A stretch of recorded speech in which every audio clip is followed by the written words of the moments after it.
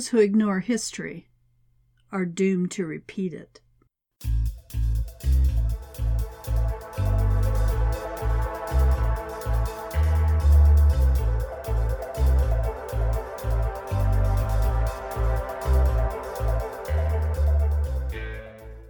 Hello, everyone, and welcome to Season 3, Episode 6 of the Real Spies, Real Lives podcast, where we talk about writing, spies, and writing about spies.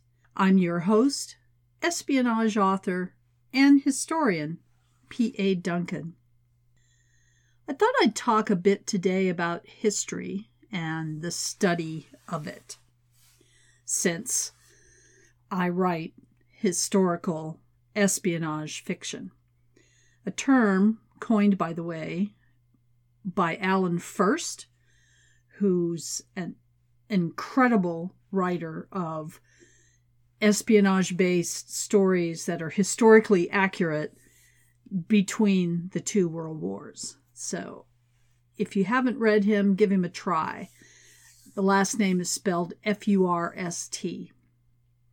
Now, I was drawn to study history as a child, actually, because my father was a history buff, especially about the Civil War.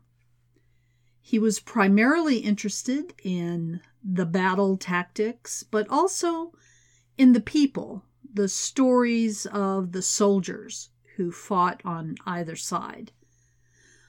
Unfortunately, he adhered to the revisionist history side of the U.S. Civil War. That is, it wasn't about slavery, but about states' rights. But so-called states' rights included the belief that some people, the rich people, had a right to enslave other people. As I studied history in high school and in college, I recognized exactly what the Confederacy was: a traitorous group of insurrectionists and white supremacists. It's not coincidence that there were so few American flags among the insurrectionists at the U.S. Capitol on January 6, 2021, and many more Confederate flags. My view, however, didn't go over well with my father, but at least he did trigger my lifelong love of history. I'd much rather watch a history documentary than a comedy or a romance movie. History has always been a part of my life. I've always loved it, particularly from the point of view of the people, learning about the people. I went on to get a degree in history and am proud to still call myself an historian. I taught history briefly before I moved on to working for the federal government, again, following my soldier father's example by serving my country that way. But I never forgot history. Indeed, one of my first jobs on my agency's aviation safety magazine was to write short aviation history pieces called Famous Flyers or Famous Flights. This was truly my favorite type of article to write because I could dig into aviation history with the research skills I'd learned. And I found so many fascinating people in aviation, some of whom I had the privilege to meet. That was total nerddom for a history geek. In my history studies, I specialized in Europe, specifically Russia, between the world wars, but I also studied the rise of Nazism in Germany. I had an interest in that because my father fought in World War II with Patton's army. So 20 or more years ago, when I started ranting about how one particular political party here in the United States seemed to be toying with at least the trappings of fascism, I could provide concrete examples. Of course, I wasn't the only one. There were historians and scholars who'd gone further in their history studies than I had, and they laid out the evidence quite specifically. But no one listened, except for the choir to whom they preach, namely other historians. When you study history, you also hear over and over the trope about learning from history lest we repeat it. That's been voiced from various statesmen, from Edmund Burke to Winston Churchill, even philosophers like Carlos Santayana, who allegedly wrote, "Those who cannot remember the past are condemned to repeat it." And this is why some of us study history, to preserve the past, the accurate past, yes, but also to learn from it and not repeat some of history's most heinous events. This is why we have a United States Holocaust Museum in Washington, D.C., so that people can go, people who are beyond the generation of World War II, can go and see accurate, true history and understand that we can't let that happen again. So I'm a believer in accurate history, the history of a country presented with all its foibles, warts, and egregious errors, even the United States. Part of my family goes back in the United States to the colonies, to pre-revolutionary times, 1749, in fact.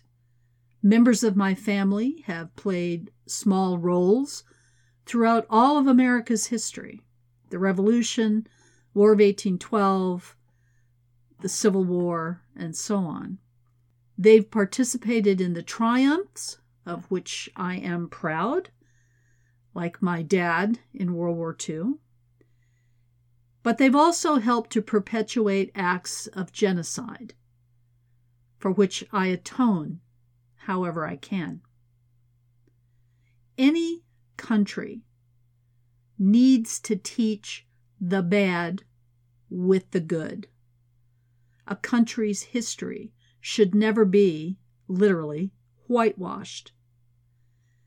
Even though that history may make us uncomfortable, we need to hear it, because that's the whole point of studying and presenting history, to learn from the uncomfortable bits so that we don't do it again. In Germany, in present-day Germany, people are taught, students are taught about Nazi Germany, not through statues or naming streets or buildings or schools after Hitler or Goebbels or any of the others, but by studying the history of what the Nazis did. Is it uncomfortable? I'm sure it is to the average German. But it's accurate history, because Germany doesn't want to perpetrate anything like that ever again. The same should be true here in the United States. We should want to know about the history of the enslavement of human beings, so that we don't, at some point in some future, say, "Oh, well, I need cheap labor. Let's enslave some people. They did it in the past and it was okay." It wasn't okay. And if you really study what the conditions of enslavement were like, it will make you very uncomfortable. It will make you cringe. And I hope it does. Knowing that my family owned human beings is disgusting to me. Absolutely disgusting. And like I said, I try to atone for it. It's not my responsibility to. I didn't do it, but I benefited from that privilege. and I should atone for it. And I have my particular way of atoning for it, which I'll mention in a minute. But right now, this subject of do we teach accurate history or do we teach history that doesn't make us uncomfortable has put us in the midst of the latest sweep of banning books. It's happened many times throughout the history of the United States. Now, the federal government has never banned a book. Local communities do. Local school boards do. But that doesn't matter. Wherever it's done, it's wrong. Right now, the book ban of books, fiction and nonfiction, by Black authors who have written the truth about enslavement. Unfortunately, there are some white people who've held on to the false history that the enslaved enjoyed their enslavement, and they all lived happily ever after until that bad old government came along and outlawed slavery. They also don't want their children to feel bad about themselves. At the same time, they don't want to vaccinate their children to keep them from dying, but that's not what today is about. So, now, parents who've likely never attended a back-to-school night or who've skipped the parent-teacher conferences because they're inconvenient, or who've never attended a PTA meeting, feel the need to be consulted on what books their children can read and study in public school. My initial response is, if you want that, send your children to that pricey, snobby private school down the road, where the principal will cave to your ignorance and ban books. Individual teachers don't select the core books used in teaching. Now, they select ones to supplement that. A state curriculum board does, based on guidelines for what children need to learn at each grade level. And yes, sometimes what's taught may make you feel uncomfortable, but it also teaches you to ask questions, to think critically. But some people can't abide that because they don't want you to question what they're doing. Right now, it's not simply banning books. Some people want to eradicate certain ones. Back in the 20s and 30s, last century, 1920s, 1930s, Adolf Hitler developed a detailed and intricate mythology about the racial superiority of the German people, and everything in Germany, music, art, literature, had to conform to that mythology. There could be no questioning of this alternate history he'd created. The same was true in the Stalin era in the USSR. In both countries, so-called decadent art was removed from museums. Only pure Germanic or Russian music could be played, and books that did not portray German history as a history of the master race were banned. But that wasn't enough. Those books had to be eradicated, because if people learned about Germany's true history, that there was no such thing as a master race, they would begin to question the authority of Hitler himself. The brown shirts and the SS removed certain books from libraries and bookstores. Even private citizens, fearful of having someone see those books on their shelves, turned them in. And what did the authorities do with these books? Some of them classics of world literature and philosophy. They burned them. They made a propaganda show of burning them. There is a famous picture of one such book burning, a smoldering pile of books glowing in the night, a crowd of people, some soldiers, a lot of civilians, giving the stiff arm salute.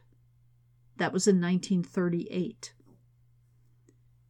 In 2022, in fact, a little more than a week ago, a mob of people in Tennessee burned books they decided were offensive to their whiteness. Books by Toni Morrison, by Maya Angelou.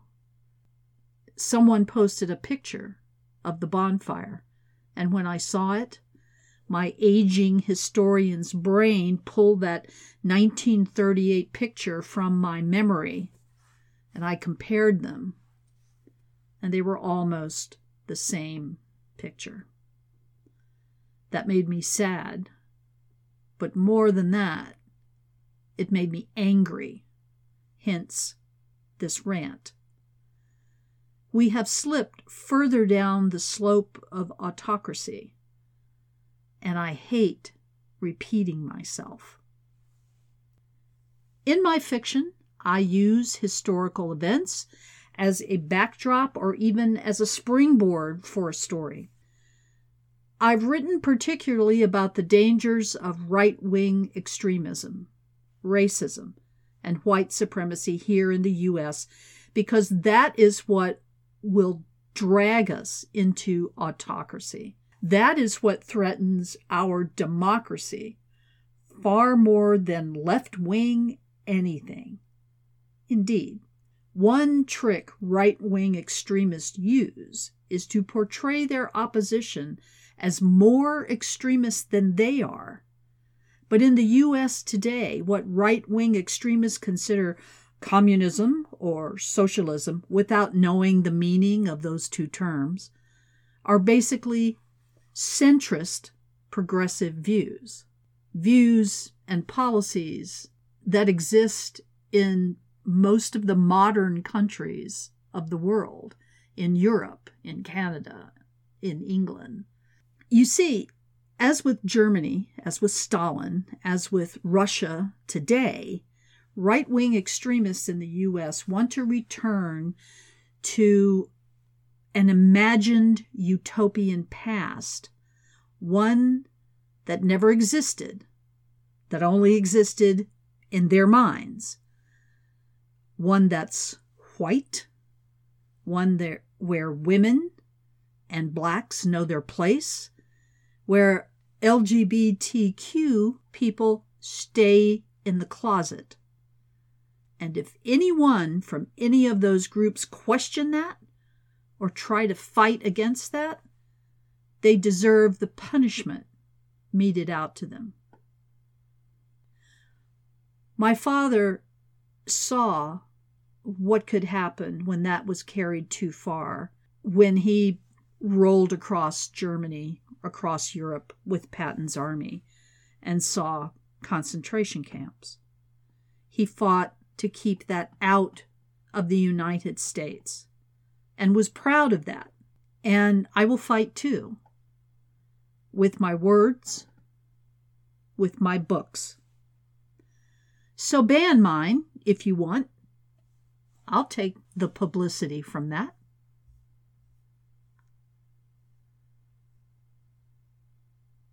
Starting on Saturday, February 12th, the ebook of my standalone novel, Love, Death, will be free for 5 days. My Valentine's and book birthday gift to my readers. Love, Death deals with some history too.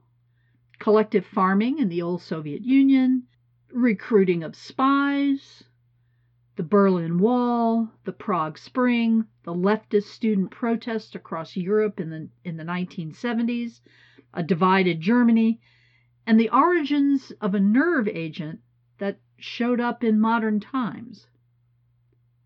Because Love, Death spans around 30 years, it was satisfying to work that much history into it, as well as featuring some real-life historical figures. So give it a try for free, or gift it to a special friend for Valentine's. There's a hint of romance, too. I'll post the link to the ebook in the description for this episode. And don't forget my ongoing giveaway of the Reader Magnet short story, Out of the Ordinary, which introduces my upcoming new series, Meeting the Enemy. Meeting the Enemy also deals with history, with 9/11 and its aftermath, as experienced by my two characters, Mai Fisher and Alexei Bukharin. And this short story is somewhat of a prologue to the first book in the series, entitled Terror.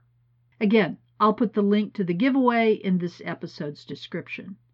And finally, buy a banned book, any banned book, and read it. See what people are trying to hide from you. Commercial and rant over.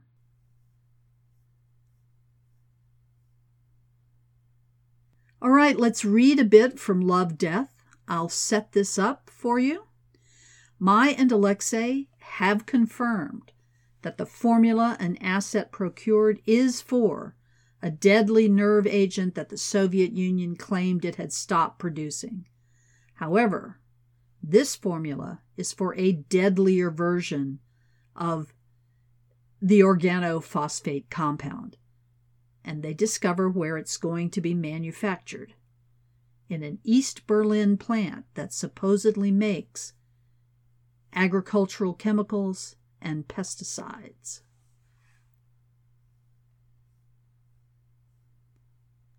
Love, Death, Chapter 17, Temptations.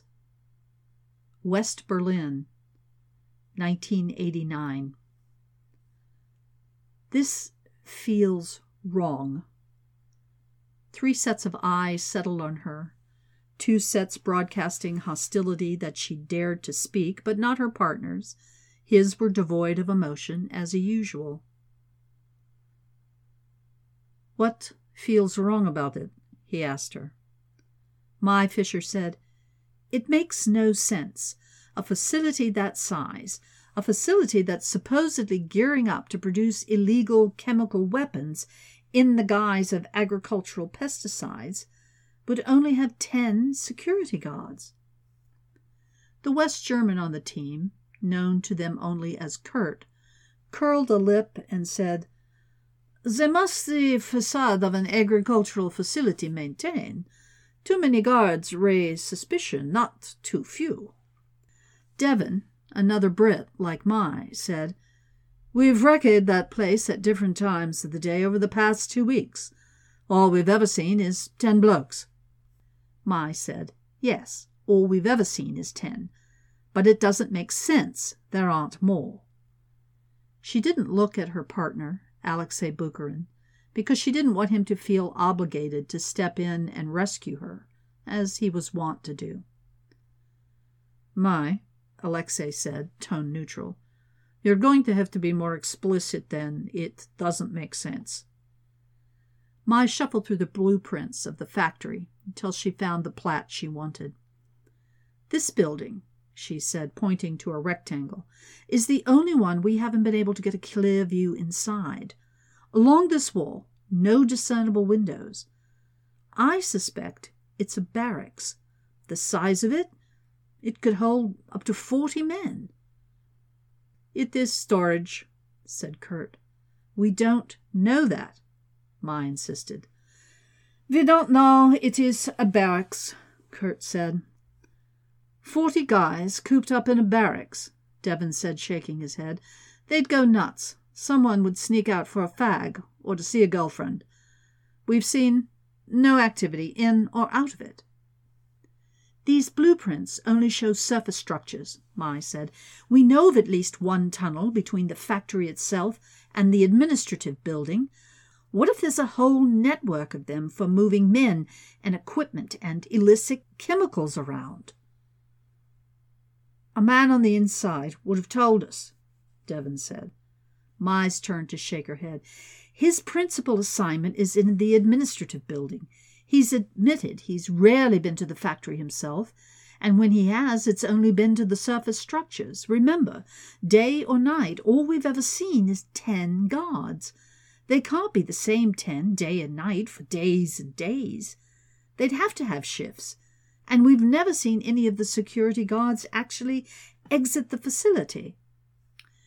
We have seen them change the shifts, Kurt said, his voice impatient now. I reiterate, we haven't seen guards leave or arrive, only technicians or scientists. If this facility is constructing a lab to manufacture Novichok, extra security has to be there, and not merely men to patrol the grounds. They'd also have some sort of rapid response team for any emergency. Again, she pointed to the rectangular building on the blueprints. We know the function of every other building except this one. It makes sense. It's a barracks.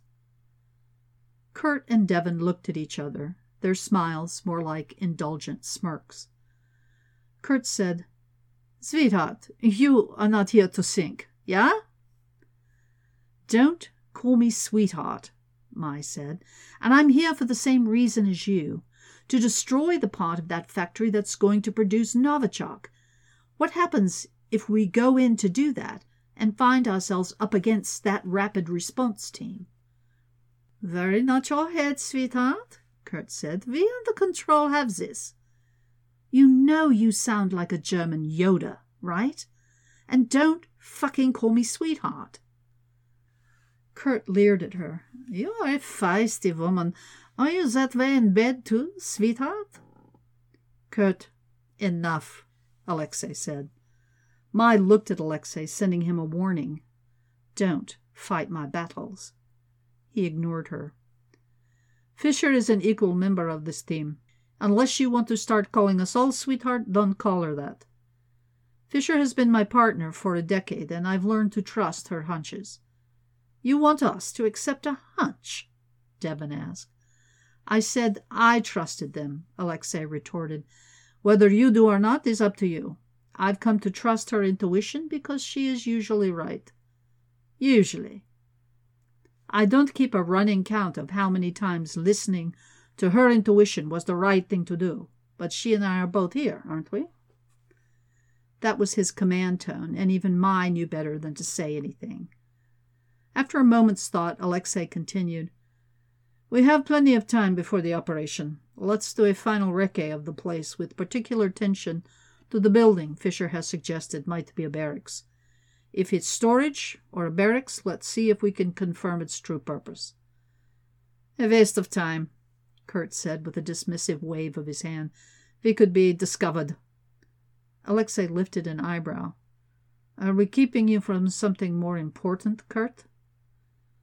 No, but that time would be better used for another simulation, yeah?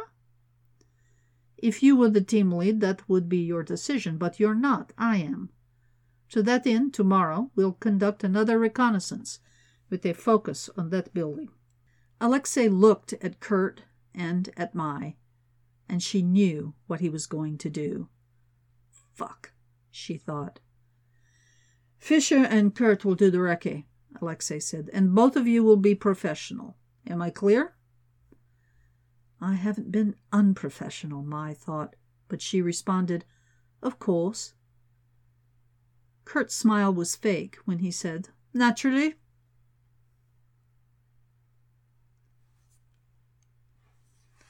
In the large house the team had occupied, Mai Fisher had a bedroom on the first floor, well away from the others on the second. When a mission involved operatives unknown to her or Alexei, they often didn't acknowledge their relationship. Lately, that seemed to bother Alexei more than it bothered her. She didn't mind sleeping apart from him on occasion, and it wasn't as if he didn't know where to find her. Unable to sleep, Mai lay on her bed and stared at the ceiling, lost in the dark. She couldn't get that building out of her head. But another recce tomorrow would be useless. During the day, the factory management would be more careful about hiding the plant's illicit projects, and they could only see so much through high-power binoculars and spotter scopes. The satellite imagery had been inconclusive. If someone was going to determine whether that building was a barracks or storage, he or she should do it at night. Mai sat up and checked her watch. She had time enough, and no one would be the wiser. Mai dressed in all black, down to her soft-soled shoes. From her duffel she took her night camouflage makeup kit. Using the bathroom mirror, she applied the dark brown, deep blue, and black creams in the usual pattern. Of course, if the police spotted her, the camo paint would require a good explanation. "Better to avoid the police, then," she murmured. All lights off, to let her eyes dark adapt, she pulled on a black watch cap and black gloves. When she was ready, she crept from the house, and ducking from shadow to shadow, made her way to the Directorate's secret tunnel to East Berlin. The tunnel came up into the Directorate's East Berlin station, and security there was more than happy to get her close to the factory. While 3 operatives waited a half-mile away, pretending to fix a stalled engine on their vehicle in case the police came along, Mai darted from cover to cover until she reached the hilltop overlooking the pesticides plant colloquially called the Annex.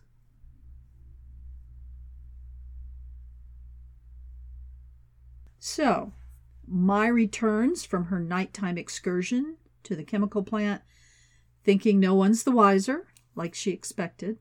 But with Alexei in the mix, she should have known better. Love, Death, Chapter 19, Understandings, West Berlin Safe House. In the deep dark before dawn, Mai Fisher let herself back into the safe house in West Berlin. She'd snapped a lot of pictures, and even though the West Berlin station had a quick developing machine for the miniature camera's film, it took a while to process and print the photos. The camera had worked perfectly. 2 rows of 10 double bunks, 40 sleeping forms beneath blankets. A wall of the building held racks of rifles, handguns, and ammo magazines. Mai smiled, anticipating shoving the pictures under Kurt's nose. Her steps silent, she opened the door to her first-floor bedroom. A silhouette of someone in her bed, stopping her. Mai suppressed a sigh. She'd known she'd have to face the music anyway. Sooner was always better than later. The door closing and the lock engaging made Alexei stir. He sat up and turned on the bedside lamp. Voice low, he said, "I wonder what husbands who aren't spies say to their wives who sneak out of the house and come back at an ungodly hour." Mai removed the photos from her vest pocket and handed them to him. "I was right," she said. He shuffled through them and didn't look at her when he asked, "To whom did you think you had to prove that?" "The team?" She hesitated, but added, "You?" His head snapped up to look at her. "I supported you. Why would you have to prove it to me?" She honestly didn't have the answer to that, other than, "Perhaps I had to prove it to myself." His eyes narrowed at her. "Never go against your gut," he said. Him and his Moscow rules. "It's your operational antenna," she finished. "Remind Kurt of that." Alexei stood and pocketed the photos. "Did anyone see you?" "No." "You're sure?" "Relatively." "Why relatively?" She pushed away her resentment at the question and replied, "A guard stopped for a smoke near where I was hiding, but gave no sign he saw me. The recce tomorrow will tell us if they've beefed up security in response to any concerns. And during the recce later today, we could have discovered the true purpose of that building." Mai shook her head. The only visual access to the interior was a small window in a door at one end. The only way to see inside was up close in the dark. "You should have run this by me." "Here it comes," she thought. "Why? So you could say no?" Maybe I wouldn't have said no to a reasonable argument in its favor. You would have said no. When he didn't refute her, she knew her intuition was right. Again. A couple of things occurred to me during my excursion, she said. A hint of a smile moved his lips. That brain of yours never stops.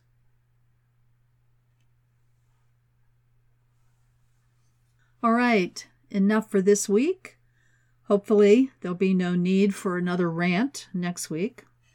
Let's keep our fingers crossed. Don't forget, February 12th through February 16th, Love Death will be free for your Kindle and Kindle app. Give it to yourself or a friend for Valentine's Day. I know, I'd much rather have books than flowers. Flowers make me sneeze. Remember to keep your guard up, not only against COVID and all its variants, but book burners too, which means you need to be vigilant and keep an eye out for spies.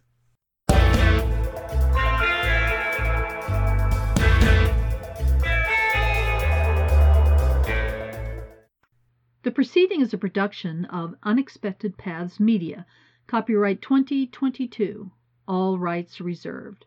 Join us next week for a new episode of the Real Spies, Real Lives podcast.